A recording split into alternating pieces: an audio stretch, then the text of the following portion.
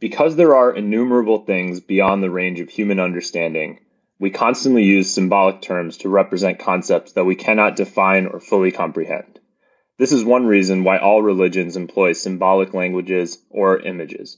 But this conscious use of symbols is only one aspect of a psychological fact of great importance. Man also produces symbols unconsciously and spontaneously in the form of dreams. Nat, we're back on Made You Think. Good to be back. How's it going? Good. This is an episode we've been teasing for a while. We've been talking about Carl Jung, I feel like, for 4 years of sporadic episodes. I think came up a lot in like the Jordan Peterson episode that we had done, maybe some of the other early like Power of Myth type of episodes as well. Totally. Yeah. This was one where I feel like we've had a couple of these where we kind of realized that we've referenced a certain book a number of times, and then we're like, oh, we should probably like actually read that book, talk about it. Although I guess with Jung, it wasn't so much is it Jung or Jung? I've heard both. We always do this. Yeah, I don't know actually myself. Yeah. Looks like Jung. Jung is the right answer. Anyway. Yeah, so and it was kind of an interesting book because it's not really just his book. I guess he published this shortly before he died, and he teamed up with a number of his colleagues or students in order to write it as a team.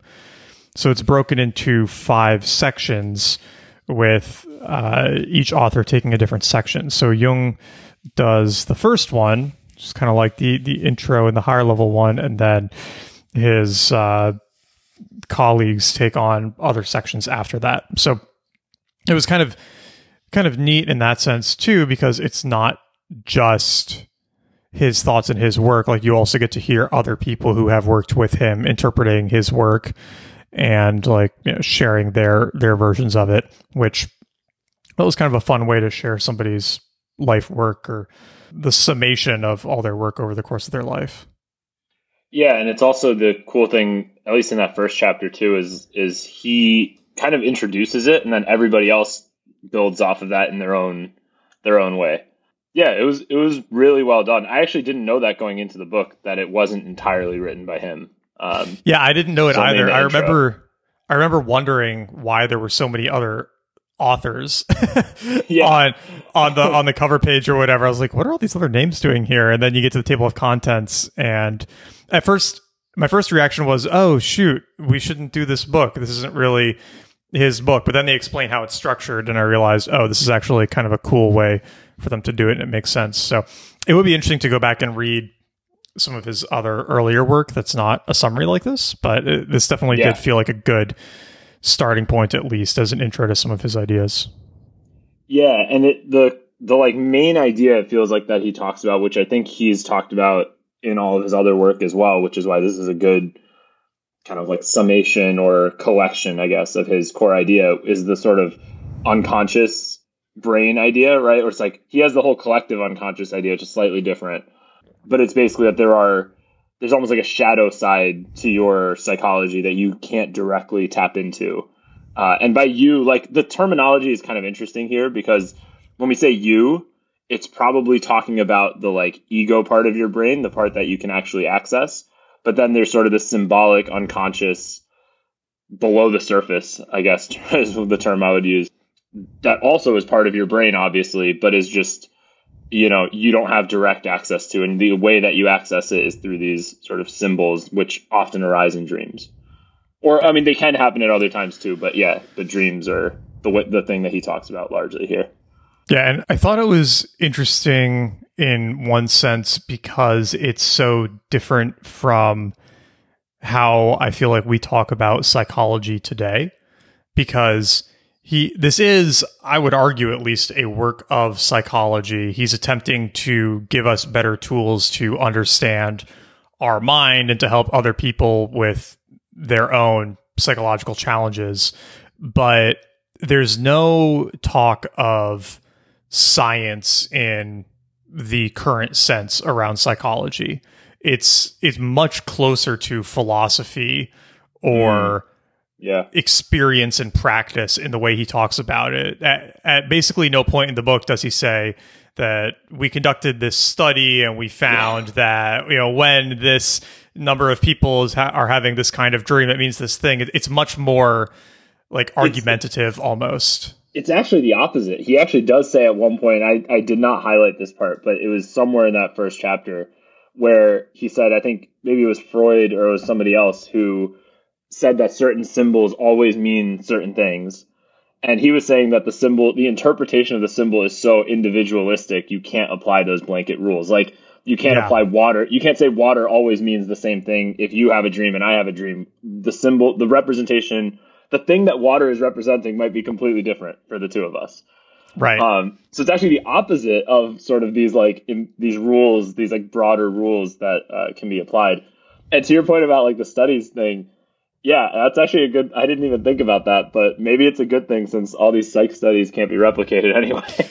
I know. Well, that's what I was saying makes some of his work even more compelling is he's not trying to argue that this is scientific fact and now he has the answer. He's saying that through sufficient practice and through enough like learning what these different symbols and dreams can represent, you can get closer to an understanding of how the subconscious might be interfacing with the conscious mind. And he actually, maybe this is the section you're talking about, because I did have it highlighted, where he says, modern man may assert that he can dispense with them being symbols and dreams, and he may bolster his opinion by insisting that there is no scientific evidence of their truth, or he may even regret the loss of his convictions. But since we are dealing with invisible and unknowable things, for God is beyond human understanding and there is no means of proving immortality, why should we bother about evidence? Even if we did not know by reason our need for salt in our food, we should nonetheless profit from its use. We might argue that the use of salt is a mere illusion of taste or a superstition, but it would still contribute to our well-being. Why then should we deprive ourselves of views that would prove helpful in crises and would give a meaning to our existence? It's a very like empirical view rather than like a science-based view. Like it's like, hey, this works, so who cares about the like why it works, or the mechanism by why it works? It's like we know that this works. Totally. And I would argue there's almost better reason to believe that than the like convoluted scientific argument for something. Because if it's worked really well for solving a certain problem for thousands of years, even if we don't understand why, it's like a Chesterton's fence thing, right? Like we shouldn't just remove the fence because we don't know why it's there. Like it's clearly serving some purpose. Yeah, it's kind of, it kind of goes back to like a lot of the nutrition things, right? That we've talked about in past episodes where it's like, maybe we didn't know why at the time why like, butter is better than like soybean oil or something, right? But like, then we think we know why, and then we're like, oh yeah, don't eat butter, it's bad for you. Eat soybean oil instead, and then after a few years, you're like, oh wait, why is everyone screwed up? Yeah. Well, it's like how good of advice some of the old like kosher and halal laws actually are, right?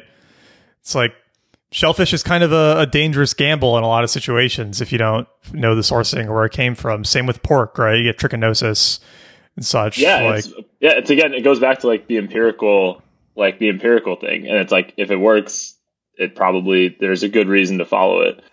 One thing in this that's also kind of interesting, he didn't talk as much about it here, but I've seen in like some essays or maybe like secondary work, things that are talking about his work, not so much things that are directly quoted from him.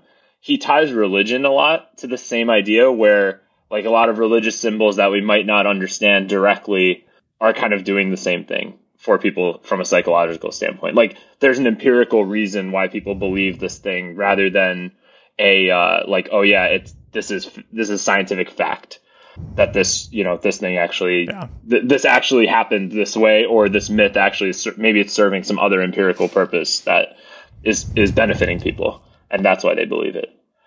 Totally. Well, and he talks a lot about a common theme that we've discussed, which is this search for meaning in life and the need for rituals, initiation rites, major events, things that are sorely lacking in a lot of modern Western societies.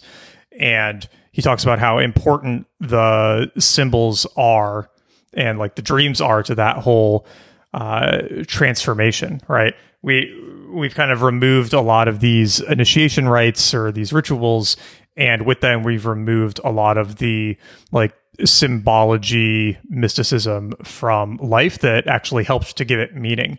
Because I think one of these central points when he's talking about, where he's saying, we're dealing with invisible and unknowable things, and he mentions God, but you could also say this is like meaning of life type stuff, right? You can never really know the meaning of life, or why you're here, or if you're here for any meaningful reason in particular. You essentially have to come up with something unscientific and very like symbolic, right, in order to draw that sense of meaning from. And by both trying to like strip away anything that can't be proven by scientific experiment and by removing these religious rites, we've kind of like created this crisis of meaning that I think has sort of become like a tautology today, right? Like everybody knows it's a problem, but most people don't want to do anything about it, or nothing seems to be being much done about it. It's been a problem since, was it Nietzsche who said God is dead, right? Or something? Yeah. I think it's like, it's kind of been, that whole thing kind of started around then, and it's just, I don't think it's ever reversed. I don't know if it can reverse. I think like on a related note, like we as like I say we as in all of us who are alive today have kind of like the set of beliefs that we've all adopted they like directly make us feel more in control of things that then we necessarily are. So even if you just stick to psychology, for example, like a lot of the popular psychology and self-help type stuff is about, willpower, and like, if you just like think the right things, right? Like good, like The Secret type stuff. That's kind of like, it makes us feel like, hey, we control a lot of like, our positive thoughts will influence the universe, and like, that whole set of beliefs. There's that. And then there's also this sort of like scientism, I guess is probably the other way of putting it, is that like, oh yeah, we can control all the things. Like we can control, like we have perfect knowledge of everything. And we can control all of it. And so all of it, in my opinion, just kind of ties to like, we want to feel in control of the universe and not feel like there's things beyond our understanding or control. And he kind of pulls it back to, and this is a quote from the book, where he says, many people mistakenly overestimate the role of willpower and think that nothing can happen to their minds that they do not decide and intend. But one must learn to discriminate carefully between intentional and unintentional contents of the mind. The former are derived from the ego personality. The latter, however, arise from a source that is not identical with the ego, but is its other side. And it's like, that side absolutely exists. Like we have wants and desires and dislikes and things that we hate that we don't, if you ask me where those came from, I couldn't tell you where those came from. You have ideas where you're just like, hey, that idea popped into my head. Like how? Where did it come from? Like, how did that idea pop into your head? And it's like, there is this other side that we don't directly control and think about. We just don't acknowledge it most of the time, except for when we're dreaming, which is kind of when it shines. Yeah, there's almost I think this goes hand in hand with the stripping away of God and religion and mysticism, right? There's an almost desire to pretend that the other side doesn't exist and that we are one person, right? Like there is a Neil, there is a Nat, when in reality, there are like multiple conflicting desires and instincts and incentives going on in all of our heads at any one time. And everybody has had the experience of saying like, why did I do that? Or, I think I want to do this thing, but then I behave differently in the situation where it matters, right? And that's sort of what Jung is getting at here, where we do have this like primary side and the other side. There have been so many terms for this throughout history, right? Like going back to Plato and probably earlier, right? Of the like multi-sided mind. And instead of trying to deny it and trying to pretend that, oh no, if you just have enough like science or willpower or think hard enough, you can. Or this is sort of the problem with the rationalist community, right? Yeah. The rationalist community is like, oh well, if we just like rationally analyze things, then we will be like perfect, logical machines. And it's okay, like one, that's ridiculous, and two is like a terrible way to be an interesting person. But it also just is kind of like, instead of grappling with this, probably like one of the biggest psychological challenges that we all have to deal with in our lives, it's trying to avoid it and hide from it, which is super, I think, counterproductive and probably makes it worse. Yeah, weirdly, there is a rational argument though that kind of makes sense to the dreams thing, and he kind of even brings it up in the book, which is, so I'll just read it from the book and then I'll say my opinion on it. So, if somebody with little experience and knowledge of dreams thinks that dreams are just chaotic occurrences without meaning, he is at liberty to do so. But if one assumes that they are normal events, which as a matter of fact they are, one is bound to consider that they are either causal, i.e. that there is a rational cause for their existence, or in a certain way purposive, or both.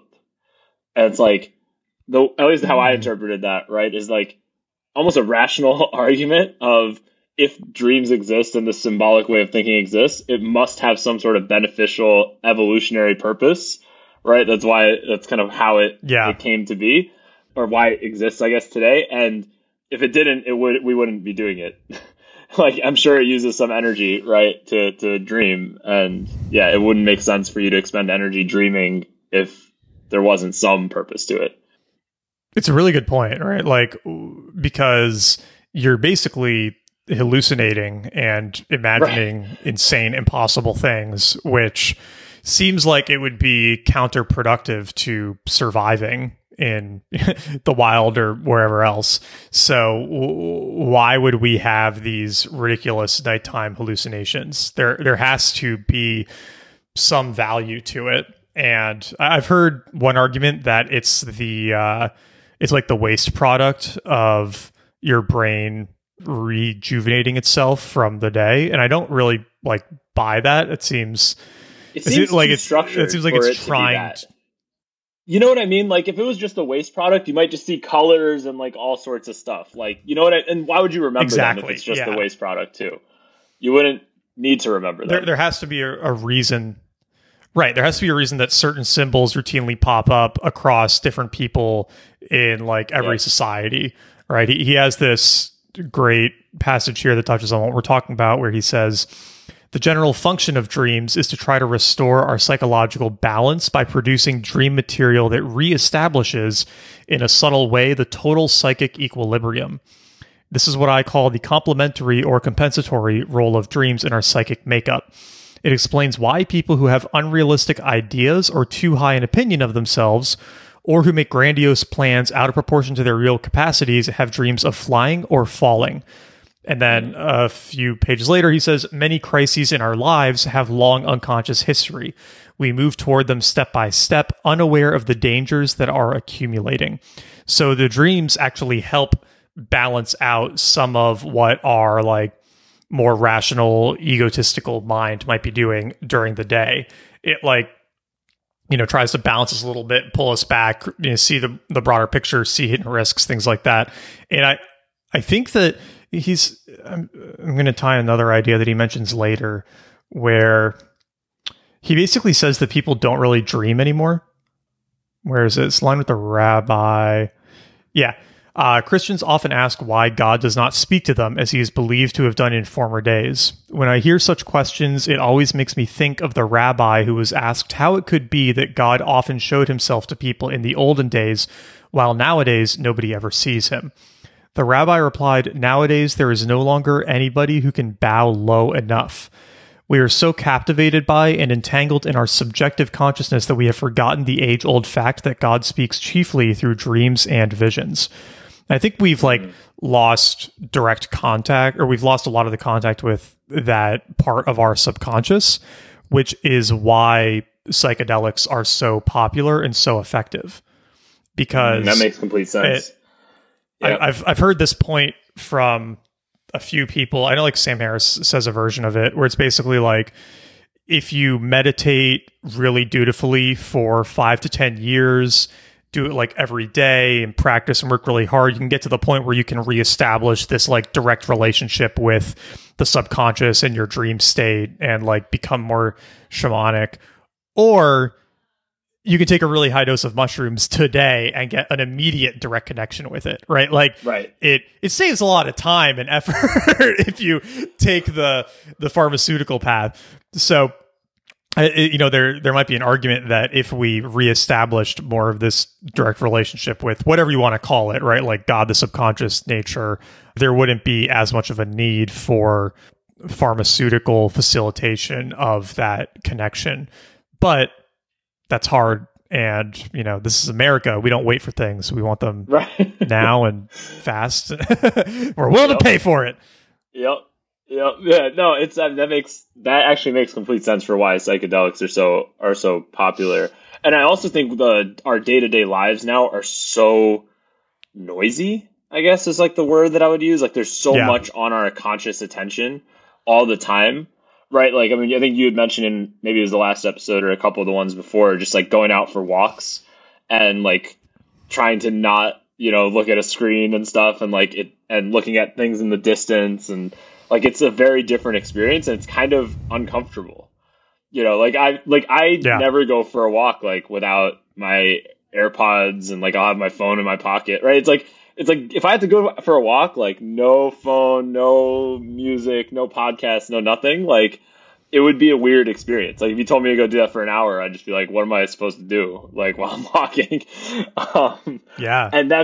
And if you think about it, that probably is why we've lost touch. It's probably partially why we've lost touch with this subconscious, because it's like, that's all stuff that our consciousness is paying attention to. Whereas in the past, let's say, 500 years ago, for example, if you were going to go for a walk, there are no AirPods, no phone to take with you, and no distractions, basically. And you're probably, you would have thoughts come up that are from that subconscious, and you would be able to pay attention to them. Yeah. I've started doing this recently where when I go on walks, I try to not listen to music or a podcast for at least some of it. And I end up doing my best writing while I'm walking. Oh, I like that. So it's kind of interesting. It's like the boredom and the lower stimulus, like these random ideas start bubbling up.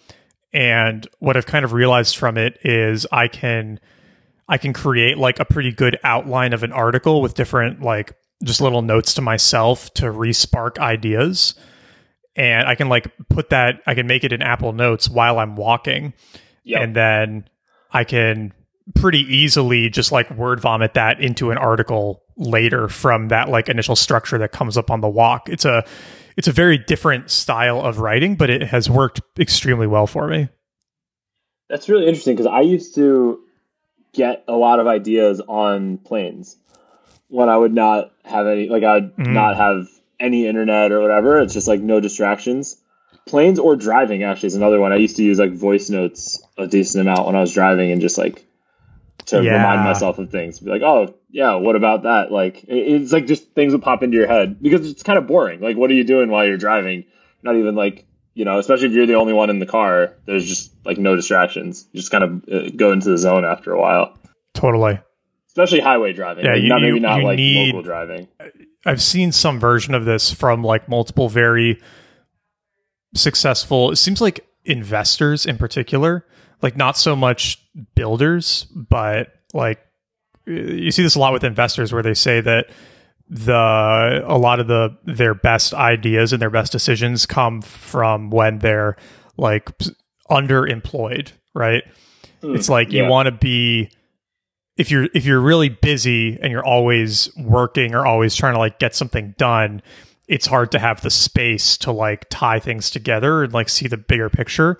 But if you take like a deliberately very slow kind of like force yourself into periods of boredom, then threads start connecting a little bit better and you can be more creative, which is this interesting challenge because we definitely have a culture that's like, you gotta like go, you gotta work harder to, because you gotta get rich in 3 years before the world like melts. And, there's no such thing as long-term thinking anymore. But then you've got all these uber successful people who are like, yeah, I mostly just like sit around and read books and like let myself get bored, and then I'll have like one good idea a month, and that's like made my whole career. And it's sort of a crazy thing to think about. In some ways, that kind of goes back to the control thing, right? Because when you're busy doing stuff all the time, you feel in control. It's like, I'm making progress. I'm doing things. I'm like hustling, right? But then it's like the people who sit back and are like, if I have one good idea a month, that's going to be great. Like those people are trusting, like they're really trusting this process that it's going to work. And they're not kind of leaning into that feeling of like, I control everything. Because it does feel good to be like, I don't know about feels good. You feel in control when you're always taking action and like busy all the time. You feel like, I'm making progress, but are you really making progress is the question. And are you even coming up with one good idea a month? Maybe not. It's just another one. This goes back to like the topic at hand, right? You can know something intellectually and logically, but then you're more like animal instinct, your id, superego, whatever, can just override that and act in a completely different fashion, right? Different from what you know. And I've talked about this a decent amount wow, there's a hummingbird right outside my window. Oh my God. He's so cute. Sorry. I've never even seen a hummingbird at our house before, but I was right outside the window. Flowers in here. So anyway, he was just like chilling outside the window looking in at me, but no, I talk about this a lot. Like I use this analogy with my therapist too, where it's like there's like the smart you and the like stupid monkey you. And so much of like, call it self-improvement or whatever is about like creating a like sufficiently directional but free enough environment for the monkey to thrive in, right? Like I think about it with like alcohol, right? Where it's like once you give the monkey a little bit of alcohol, there's a 0% chance that he's going to like stop there, right? But if you never give him some in the first place, it's a lot easier, right? Like, like abstinence is so much easier than moderation. Or like, I know that if I have Discord on my phone, then I'm going to just be like in chat all the time and like completely cut off from everything around me. So I have to like not have it on the phone, or else like I'm going to lose control in that way. It's the flip side of what Jung is saying here, where it's like we need to sort of like listen to that other side of us and what it's saying, and not try to be like too scientific about everything. But then it's also like, okay, well, how do you also manage that, because you don't want to let it just run rampant? or maybe I would actually say, I guess for some people, right? Like, I would say he's saying something slightly different. I think he's saying we pretend like it doesn't exist or we ignore it, but then it shows up in other ways, like in ways that then we can't control or influence at all. Like, it just like, for example, to your point about alcohol is kind of a great one. Like I think the fact that you even acknowledge that there's the two parts, there's like the monkey brain and the smart you, for example, like the fact that you know that those two things and you're even acknowledging them, you probably are way ahead of the game. Whereas somebody who's not recognizing those two parts is just like, oh yeah, I feel like drinking. Like I just want to drink. And it's like, you're not really recognizing where that impulse is coming from. So you can't control it because you don't even know, like, you think that's you. Like, you think that's you saying you want to drink and you just follow it. Which it is you. It's another part of you. But you don't have, like, that ability to distinguish it. Yeah. Yeah, I wonder how many people think in that way, right? Of, like, the multi-part mind versus the, like, solo persona. Like, I'd be curious. That'd be, like, a good Twitter poll if you could construct it in a good way. Although, I feel like the results I would get would be pretty biased, right? I'm just... like, is that an obvious tool? Do a lot of people think that way? Am I like a weirdo? Sometimes when I talk about it, I feel like, am I like schizophrenic? Like, is this like a totally weird way to think about your brain? Or have I just like read too many of these books? I don't know. I do find it very helpful though, because it's like personifying it. It's not that it's not that you are a failure or that you are coming up short in some way. You just have this other part of your brain that you have to constantly struggle against and figure out how to develop a good relationship with. Yeah, exactly. To do the shadow work. Yeah, I mean, and I guess there's like different names we can use for all this. But like the monkey thing is an interesting one because it's like that's your kind of instinctual or like, that's the part of you that just wants to eat donuts all day too. Right. And like, cause it's fatty and sugary and tastes good. So yeah, it's very like, get in fights on Twitter all day. Yes, that too. Yep. Somebody said something wrong somewhere in the world. So I have to go correct it. Exactly.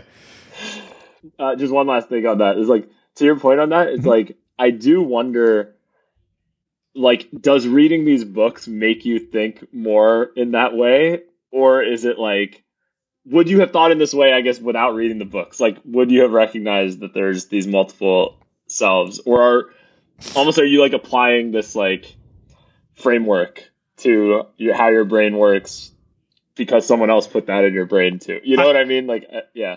I think I definitely got it from reading these books. The one that first turned me on to it was called, it was one of the Chip and Dan Heath books, Switch. Yeah. So Chip and Dan Heath have this book, Switch, How to Change Things When Change is Hard. And they use the analogy, they describe it as, it's funny because now there's a new meaning of the term elephant in the brain, but they describe that in your brain, there's like an elephant and there's the rider. And the elephant is like the subconscious shadow that like just wants to, trample things and eat whatever. Food is in front of it and like run around crazy. And then you've got like the rational like rider mind that's like trying to control and direct it. But like if the elephant wants to go somewhere, it's going to go somewhere. Like you've only got so much control over it. And I found that to be like a super helpful analogy, right? Because then the book is all about like how do you create a good environment for the elephant to like do what you want it to do. But that it's actually really similar to Plato's analogy of the charioteer, because he describes the mind as like there's the logical reasoning person in the chariot, and then the two horses of like spiritedness and desire. And if they want to go somewhere, they're going to go there, but you can try to like guide them as best you can. Yeah. Have you? I'm sure it goes even older than him too. Yeah, I was trying to find, as you were talking, I was trying to find this article, which I read a while. It was like a series of articles actually, which I read a while back, and I'm failing to find it. But it was about, have you ever heard this theory that like consciousness, like the way we think about consciousness, like how we feel that we're conscious, is a way newer phenomenon than like previously thought? Like that it might only be like a couple thousand years old, not like, or even a few thousand years old, maybe not a couple thousand, but it's not like millions and millions of years old. That sounds pretty interesting though. Yeah, it's like, it's basically the idea of having a voice in your head, right? Or being able to like, it's kind of like they're tying it to language, right? It's like pre-language. How would that have worked? And the article is actually not the original work. Like the series of articles is basically a summary of a book. And I think the author of the book is Mircea Eliade. Yeah. Okay. And it's basically that like consciousness is a way newer phenomenon than we feel that it is. I'm going to try to find the article afterwards and put it in the show notes, but yeah, I remember like the series was super, super interesting, and I think it was written by one of the Elephant in the Brain guys. Like Robin Hanson or Kevin Simler? Yeah. Or Chip and Dan Heath? Yes. No. Robin Hanson or Kevin Simler. It sounds like something Robin Hanson would have written. Yeah. Yeah.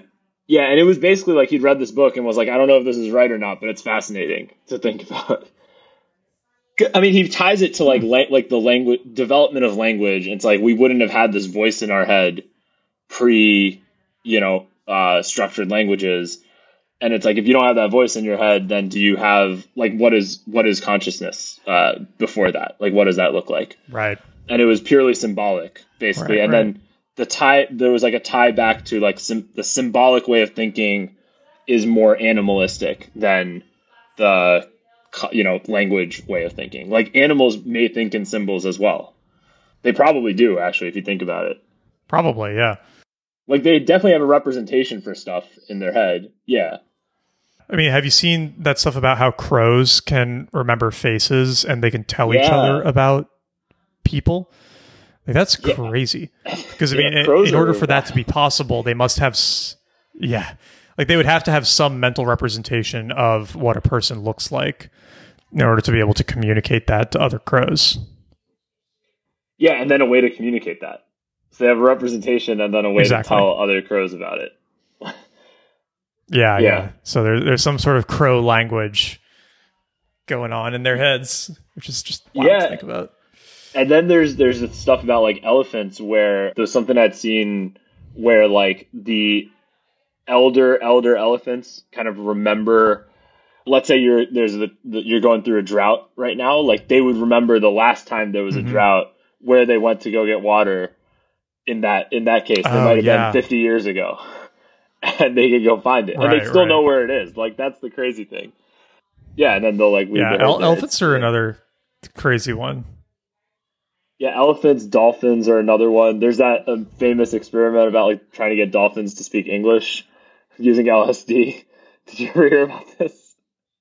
Oh, what? I don't think I've read. I've heard a little bit about this. I haven't read it though. This is amazing. There was like I think it was in the 70s. Is this some CIA stuff?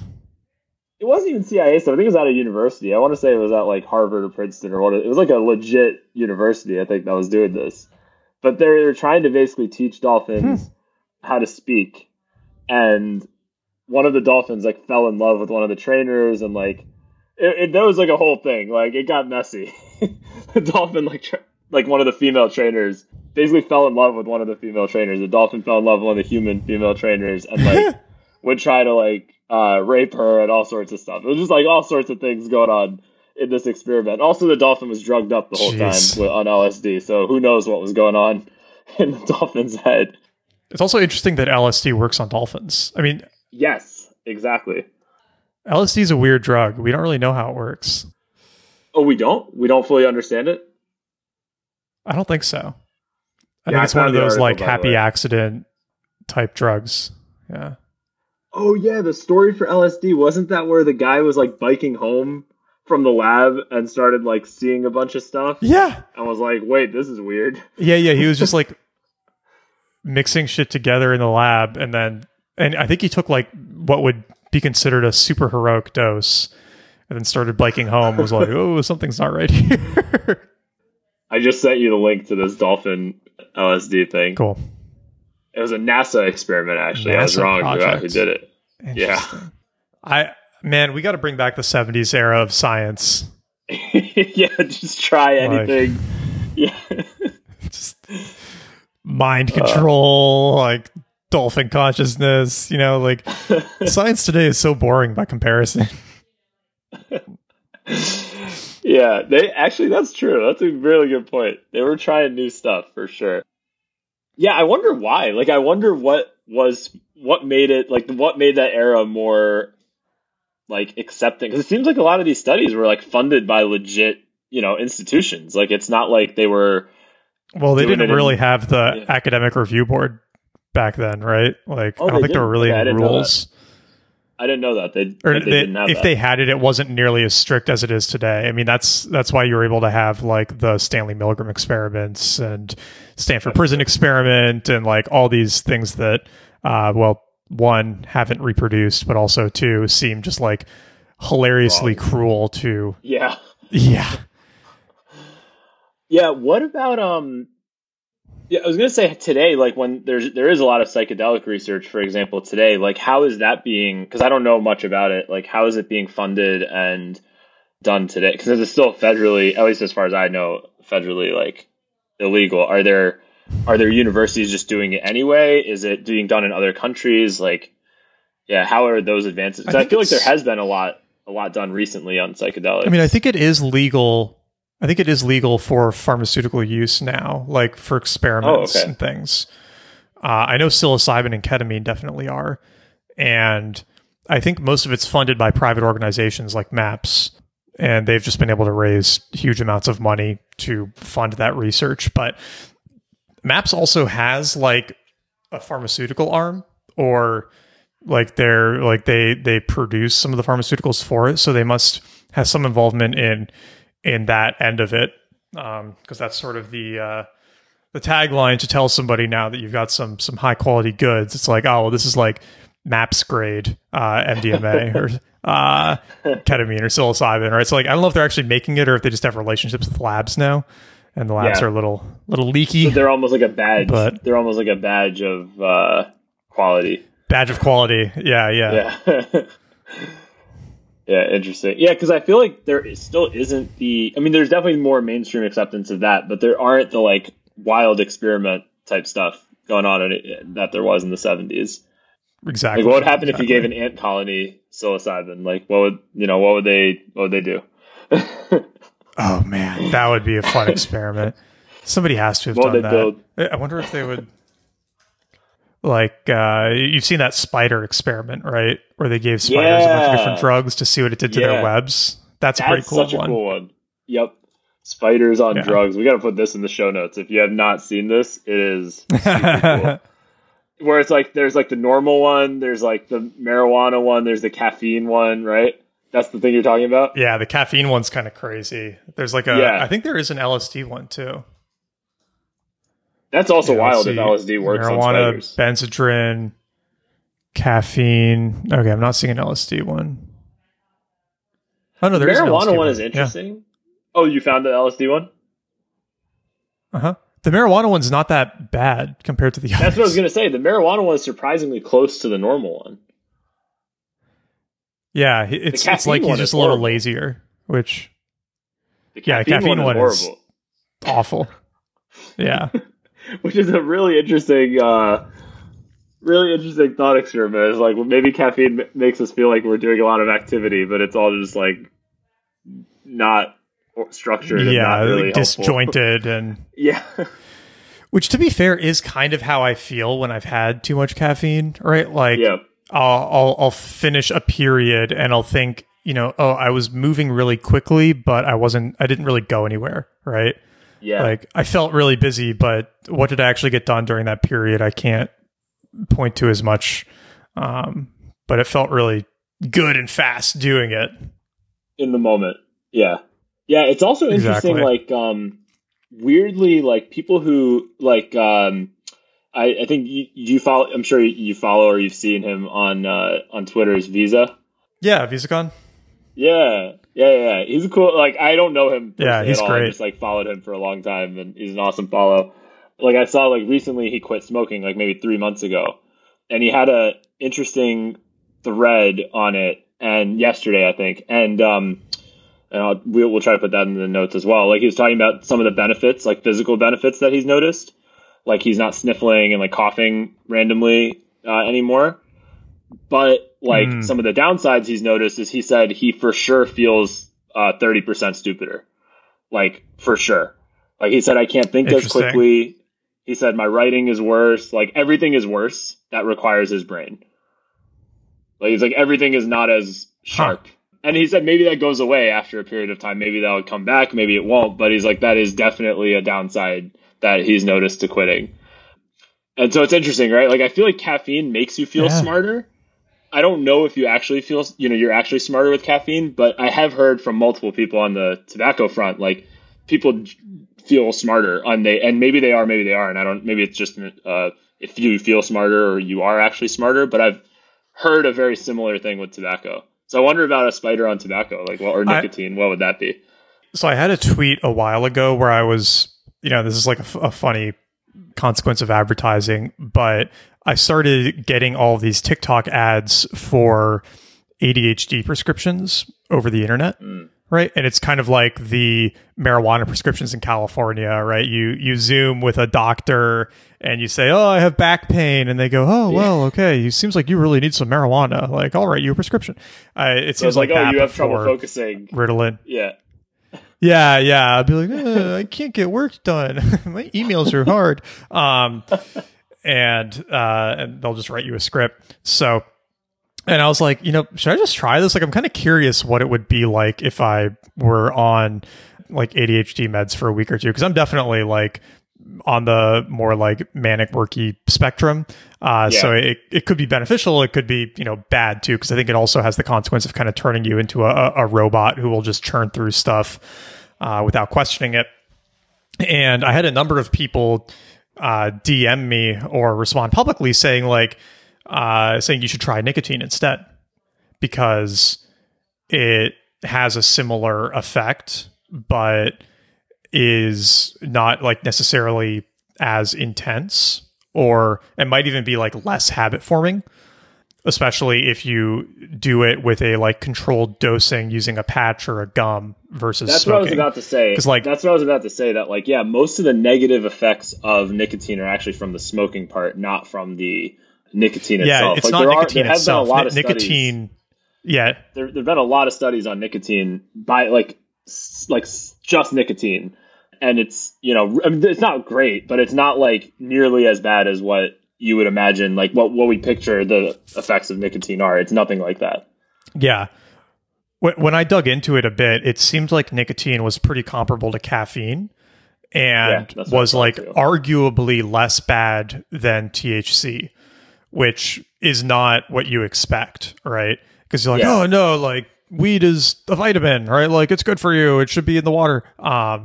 But it's like THC isn't riskless, right? Like, I mean, for one, it definitely seems to have some impact on testosterone, which is not great. And nicotine's kind of like opium, where it's very addictive, but is not super harmful. That was the other thing that was really crazy when I was doing some research on that. If you get like super pure opium or super pure heroin, it's not actually that harmful of a chemical. You can overdose very quickly and, not wake up, but kind of like how most of the harm from smoking is like the other stuff. It's the tobacco. It's the delivery mechanism. It's the delivery mechanism. It's the delivery mechanism. Yeah, exactly. Which I thought was pretty surprising. I never knew that about opium. There's basically an argument to be made. Yeah, there's an argument to be made that like pure opium or pure heroin is like less harmful than alcohol, which is like absurd and completely counter to, what you would expect. What you're taught as well. Yeah. Yeah. I mean, the alcohol nicotine is just point, awful. like, in so many ways. I mean, I haven't completely quit drinking, but I definitely drink less than I used to, for sure. The point on nicotine is like you totally then see the value of something like vaping, like trying to come up with a better delivery mechanism for people, right? It's like that is actually probably the number one way to reduce the harm of it. It's like we can get all the, if the people who smoke cigarettes can switch to vaping, like, okay, the negative effects of what they're doing goes down by so much. It's like, yeah, sure, it'd be great to get them all to quit. Probably that's not going to happen. So it's like, can we convince people to use a better delivery mechanism? But it's very interesting, the like viewpoint. But now it on seems that like vaping might be worse. Well, that goes back to like what we were talking about, like the scientism, right? It's like maybe that has Although that is also another interesting like thing, but like I haven't looked into it that much because I don't vape or anything, but like from what I've seen, a lot of the harms of vaping are when people start to like sub out the cartridges for like homemade cartridges, and then like the liquid leaks, and like getting liquid in your lungs dial is up not the a heat. good. Yeah.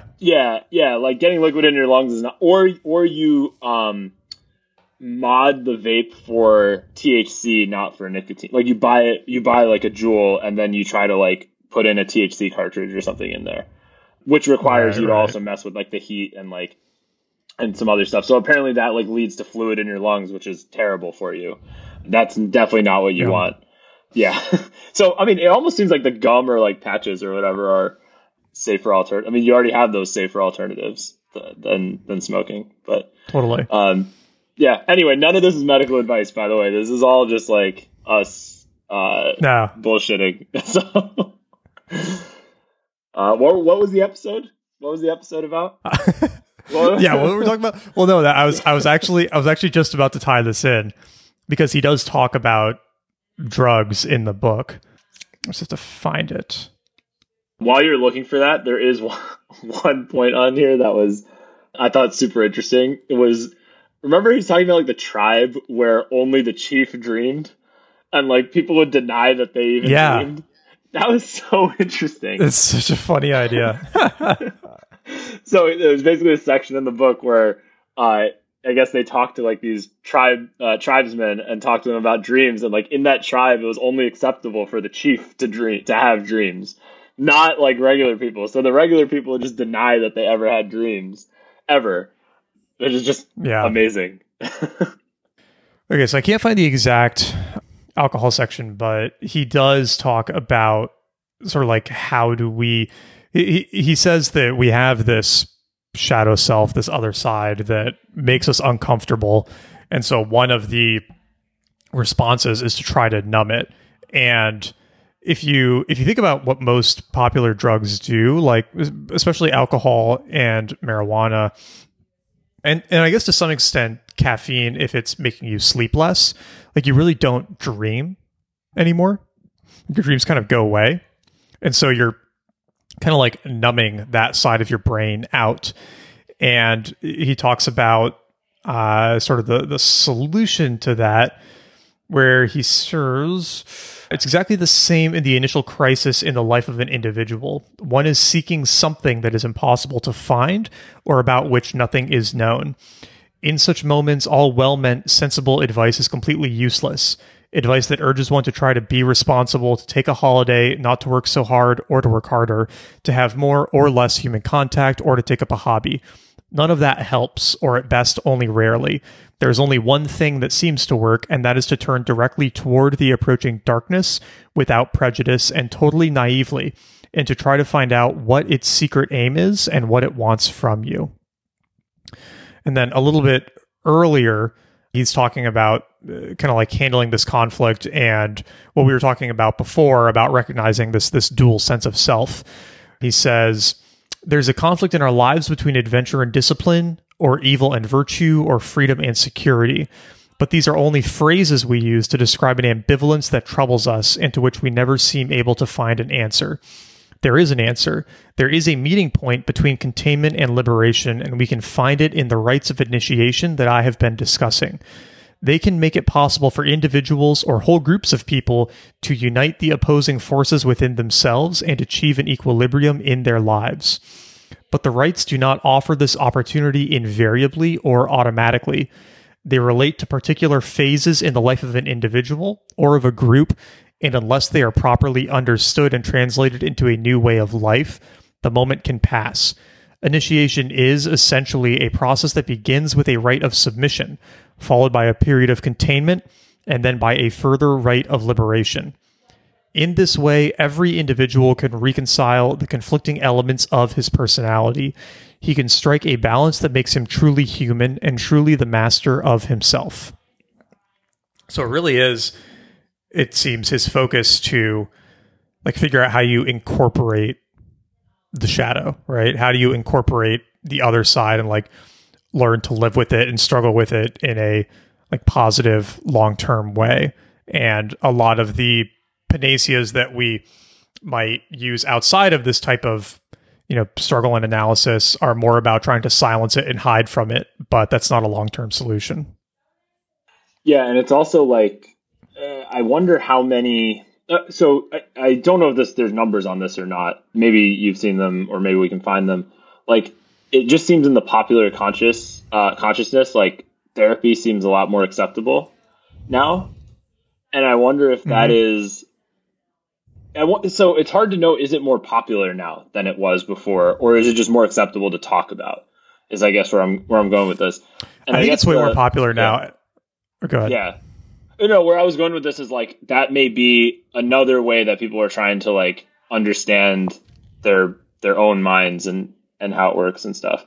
On the other hand, there is also this idea of like, a lot of times people do it without really doing it, like leaning all the way in kind of thing. It's like, oh, I'm doing therapy, but like, you're not really doing it.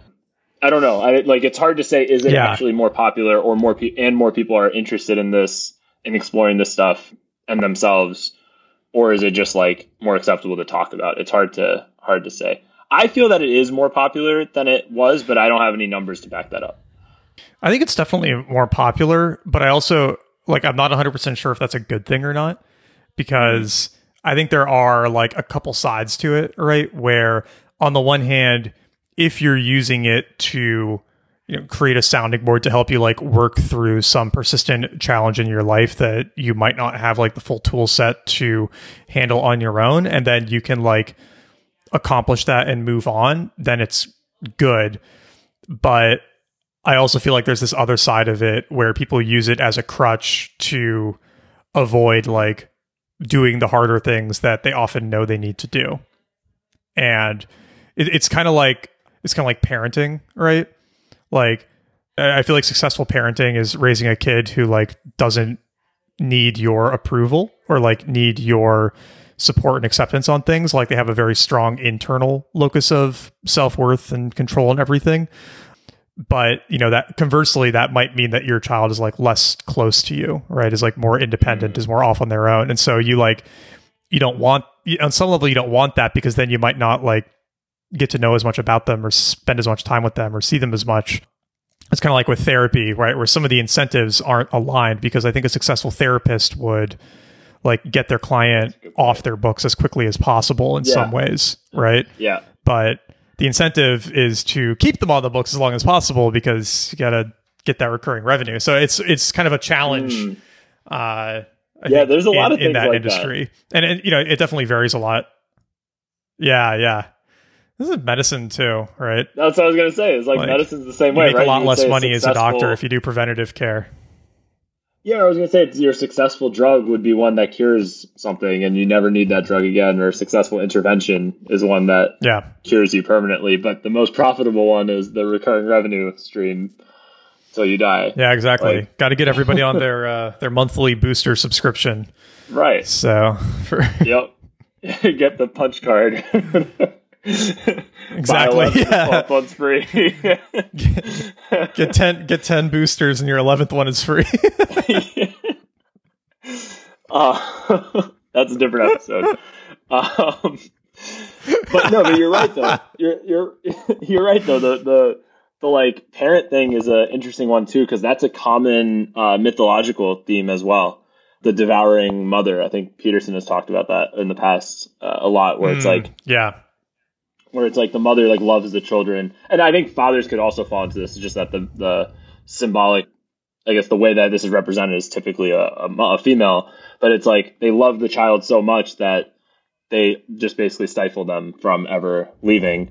But that also makes them unhappy, because then to your point about being a successful parent, like you want the child to be independent and have a centered self-worth, and not have that externalized to you, that you're providing all their self-worth. Right. So, my mom always had a line she used for this that I think is really good, where she would always say they're just passing through, right? Like it's their time being super close, to their parents in the home or whatever is a stage of life. It's not like a permanent thing. And it's almost like that's part of the challenge, I think, as a parent too, to have to like to try to keep that in mind of like, oh, okay, like this is a phase of life, and I can't like cling on to that forever. Can't hold on to that. Yeah, exactly. Yeah, that must be. I mean, obviously, I'm not in that position, but like now that you are actually a parent, like you probably have even more respect for how your mom was able to remember that. I mean, obviously your child is very young, so it's not an issue yet, but it's, you probably have a different perspective on it. Like I'm thinking about it intellectually, like for me, it's hypothetical at this point. And I'm like, wow, that must have been so difficult for your mom to actually internalize that, right, and feel that way. But it must be, a whole nother level for you. I think she's kind of wired that way. Yeah. I think I'm kind of wired that way too, so I think I empathize with it better. But I was going to say another version another way that comes up is like I think this is probably kind of a partial problem of the nuclear family, which is just such a ridiculous idea. And Cosette and I struggled with this a bit in the beginning, where it was like we feel like bad parents if we're not spending like the entire day with our daughter, but that's probably actually like not something that ever really happened in history, except for during this concept of the nuclear family where like one person works and one person like stays home and does all of the child rearing and like house stuff themselves. It's like, that's kind of an insane idea, right? Because I mean, one, kids are like boring most of the time. Like if you had to spend 12 hours a day, like just with the one or two kids, like you would naturally go insane.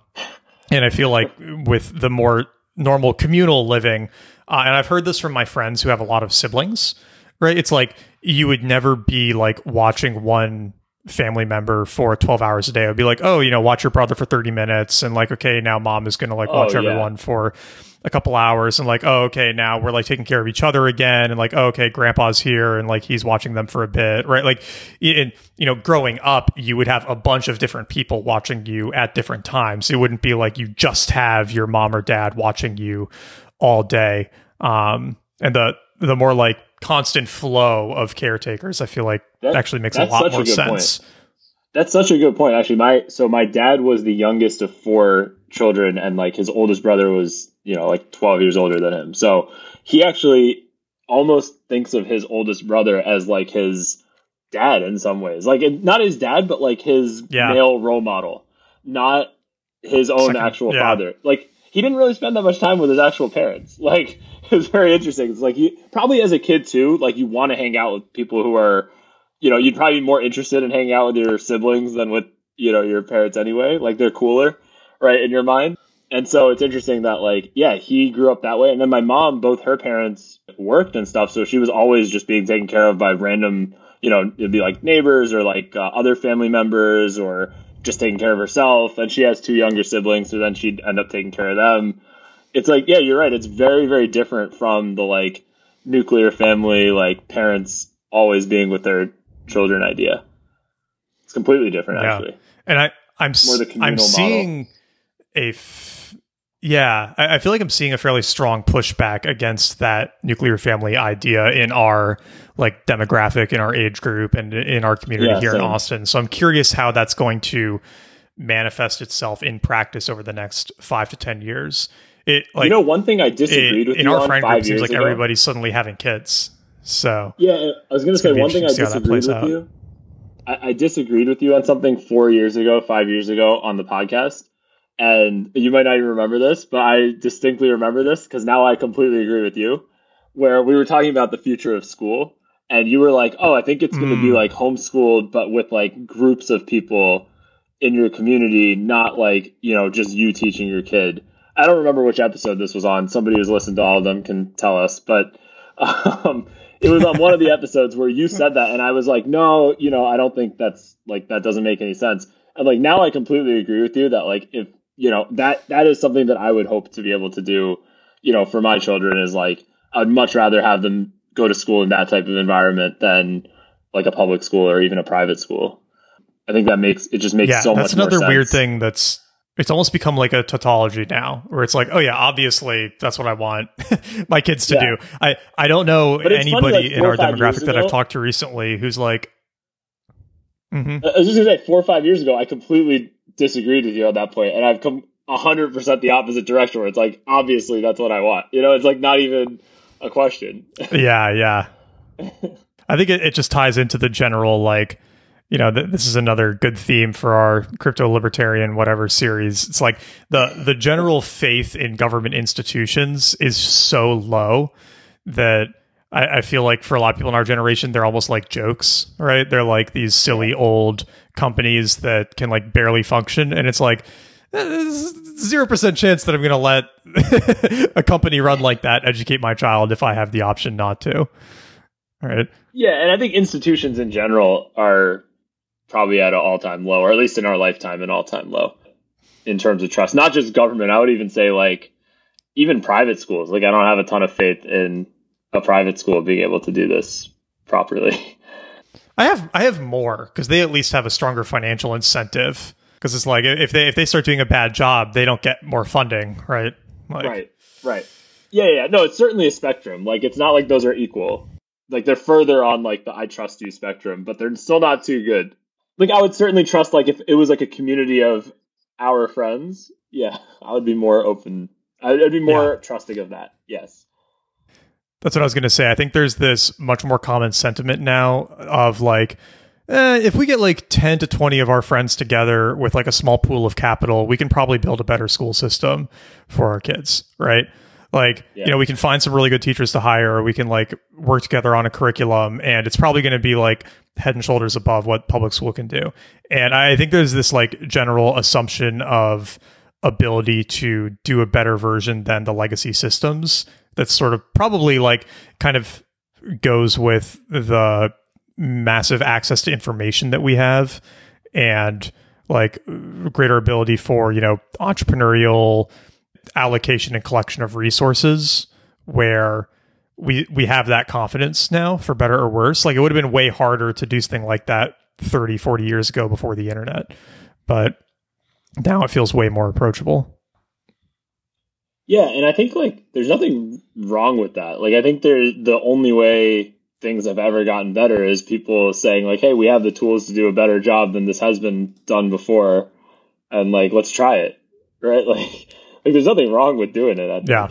I mean, there is a lot of backlash to this idea too. Like, I think if you would say this in a mainstream context, I don't know how many out of like 100 people, how many of them would not like you for suggesting this, but I don't know. I could definitely imagine there being pushback against this too. Like, and I could see the headline already of like the New York Times article of rich tech people form their own siloed school or something, teaching extremist ideology to children. And it would be it'd be the best marketing we could ask for. We would have applications for years. It would be great. I feel like that's another thing that's changing. I feel like people care a lot less about upsetting people now, or like maybe I'm just getting more jaded. But I even feel this a little bit with like podcasting, with Twitter, with articles, right? Like, there's definitely a period where it was like, oh, like, we don't want to talk about this thing because like it might upset people, and it's like not worth it to touch those third rails. And I think that what happened is like everything became a third rail, and there's like nothing in the Overton window, and so now everyone's like, fuck it, we're just going to talk about everything, right? Like, it doesn't like, okay, everything that you say you make fun of everybody on Twitter now. It's like you make fun of crypto people, you make fun of you make fun of everything. Yeah.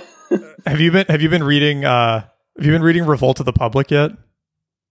I just started it. Yeah, well, one of the themes in there is basically that like, as these old institutions decay and we realize like how broken a lot of our like old media institutions and our politicians and all these things are, that our culture will develop sort of a general nihilism towards everything, where it's like, nothing matters. Like, it's all stupid. We can just like laugh as the Titanic sinks. And I'm reading it and I'm like, this is like me to a T. Like, maybe I should dial this in a little bit. We just need to wait like 5 or 10 years, then we can all get into politics. We just need the like McConnell Pelosi demo to like age out of office a bit, and then it'll be our time to strike. Or your time. I'm good. I'll help you. You'll definitely get my vote, but you wouldn't.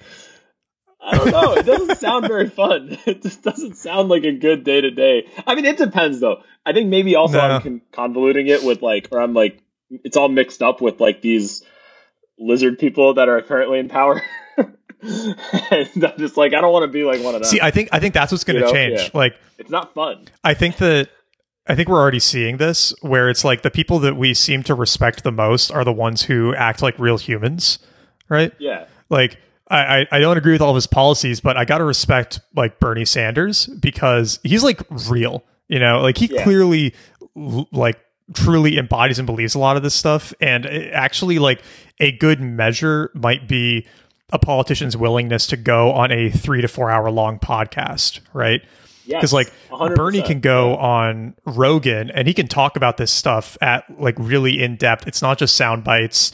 Like, he clearly thinks about it a lot and cares about it a lot. Like, I can't imagine like Biden or Warren on a 3-hour podcast, like trying to explain some of these sound bitey things that they tweet out. That's true. That's such a good point. Yeah, I couldn't. Maybe I'm being unfair though, right? Yeah, that's a good filter. I mean, I'm biased also with this one because we talked to him on this show, but like Andrew Yang is pretty. Yeah, like, he's pretty real too. Even though again, I don't agree with 100% of his stuff, and but we talked to him and he was very normal. Like he's just like in his car talking to us on the episode. If you guys haven't listened to that amazing episode, just check that out. Yeah, it was a fun one. He got a little bit politician pilled after he talked to us. We caught him early when he didn't get his training. He had not gotten his training yet. When we talked to him. Didn't he like drop a couple F-bombs too? Didn't he drop? Yeah, he was really funny. And then during the election, he would talk sometimes and be like, "Man, just like lighten up a little bit. Like, stop trying to be a politician. Like, you're not. That's why we like you." Yeah. But I think you're right. Those are the kinds of people that like we do respect. Yeah, I guess if it was full of people like that, it might be more fun because that's also the people you'd be talking to every day. You'd be interacting with those types of people every day. So it'd be more acceptable. Right now, when I think about it, it's like I'd have to go talk to these other I don't know, these amoral like stooges for all day, and that's what I do. Yeah. Does not sound fun. And then the rest of my time, I'd be fundraising from like companies that I really don't want to be fundraising from, or like groups I don't want to be fundraising from, and having to agree to do shit for them that like it just doesn't seem like a fun life. But maybe that'll change. I don't know. We'll see where we are in 10 years. Maybe we'll be. I'm hopeful. We can be cautiously optimistic. We'll be politicians for the city-state, like different city-states. You can do like Austin. Yeah, there we go. Maybe I'll do like I'll do something else. But, Austin City Council. Austin City Council is like a sneaky, powerful position to get into because, like the mayor doesn't really have much power in Austin. They're just one of the 11 seats on City Council. And so if you get one of the other 11 seats, you basically have as much power as the mayor, but nobody like knows who you are, and you only have to work like 1 or 2 days a week or a month. So if you can like get one of those, you can have a pretty big impact without, having to spend all day kissing babies and getting checks from oil companies. Yeah. What a tangent, by the way. This past like 15 minutes has just been like completely off the book. We need a deal. I don't even know where we were in the book, but I mean, we got through all the like actual Jung stuff, but the next chapters were his students and his like affiliates. So we at least got through chapter 1, which is the Jung chapter. Okay, there's one last idea that I just want to throw out there because I find this idea very helpful, and maybe other people will as well. And I'm just going to read the quotation because I think people will grok it from that. He says, when an individual makes an attempt to see his shadow, he becomes aware of and often ashamed of those qualities and impulses he denies in himself, but can plainly see in other people, such things as egotism, mental laziness and sloppiness, unreal fantasies, schemes and plots, carelessness and cowardice, inordinate love of money and possessions. In short, all the little sins about which he might previously have told himself, that doesn't matter, nobody will notice it, and in any case, other people do it too. If you feel an overwhelming rage coming up in you when a friend reproaches you about a fault, you can be fairly sure that at this point you will find a part of your shadow. I think this is such a powerful idea where, and it's something I've tried to remember, but it's a hard thing to remember, which is basically anytime you dislike something about somebody else, that's actually something you dislike about yourself. And seeing it reflected in another person is painful because it's a reminder that you have that inside of you as well. It's like the idea of projection too. And it's kind of the same. It's the same idea, right? It's like you're like projecting something that you have inside yourself onto. It's not fully projection. You're like recognizing something in someone else that you also have, and you're kind of also mad that you have that same impulse. Yeah. Well, it's like when all these old Republican senators who were trying to make gay marriage illegal and then got caught giving out blowjobs in airport bathrooms, right? Yeah. But it's like whenever I see somebody being like super militant about something like publicly or like attacking some group, in the back of my head, I'm always like, they're trying to atone for some sin, either like done or, imagined. And Like something will either come up or there's some like bad shit going on in their head that you really don't envy. Yeah. Yeah. I mean, it's like, I think we all probably fall prey to this at some level or, some level or another. Like, on one hand, like I can just say like a very simple example for me is like, I don't think I like I probably have said a lot on the podcast, even against like scientism, but then I do find myself also like being romantic about that idea. It's like, oh yeah, maybe we can figure this out. And like, we can optimize all these variables. And like my mind naturally likes that. It's like that structure and that order and like that understanding. Like I do love that idea. And then, but then the like shadow side of that is the whole scientism stuff. And like, often I'll say a lot of things against scientism, but it's like, yeah, I actually naturally like that idea too. Like, I think that would be awesome if we could actually figure all of that stuff out. Can we figure it out? I don't know. And I will continue to shit on people who overly index on scientism, but like it is something that I naturally do as well. Like I definitely used to do it a lot more, I think, than in the last like 6 or 7 years, but pre that I was definitely one of like the optimizers. I'm sure you've seen that meme. I love that meme. The one where it's Same. Like, have you seen this? Yeah. Optimizer. Yeah. Yeah. Yep. I was definitely one of those. All right. I know you've got a hard stop, Neil. Yep. Yeah, I got to go in a minute here. But yeah, effective altruism kind of falls into that too. It's like if we can just, measure good, we can do the maximal good. And yeah, it's the same. I mean, it's the same thing. It's another one of those things where like there's always these unintended consequences. So I think the EA was super heavy on mosquito nets in Africa for a long time, and then it created an overfishing problem or something because so many nets were getting sent to Africa that they didn't need, and so they started turning them into fishing nets and like stringing them across all the rivers. I've got to fact check myself on this because I think it's hearsay, but like you never know how some of these things are going to end up playing out, right? Yeah, there's always something. It's like a second order effect that you couldn't know in advance. Exactly. Yeah. It's the more you try to control chaos in one area, the more chaos you often create in other areas. So yeah, just make jokes on Twitter all day. Nothing matters. Don't even try. Yeah, yeah, exactly. What was the thing like as the Titanic sinks? Laugh as the Titanic sinks. Exactly. Drain the bar. Yeah. Hey, might as well have fun while all that's happening. Yeah, exactly. All right, we got to wrap up. Yeah, let's wrap up. Check out this book. Next, I think it's interesting to read. It's an interesting book to read. I think there's a lot more than even we got into, especially in the later chapters. It just is more in depth. The same ideas. I'm like 30% recommend the book. I didn't love it that much. Maybe just read the first section. The first section was the best. I thought it got kind of redundant. Like the first section and the conclusion. Yeah. Yes. Maybe. And the intro was pretty good too, surprisingly. I don't know if you read the intro, but I thought the intro was pretty good too. Yeah. Agreed. Yeah. Next book is probably End the Fed, I think is probably the next one. We're doing I think it's End the Fed or Revolt of the Public.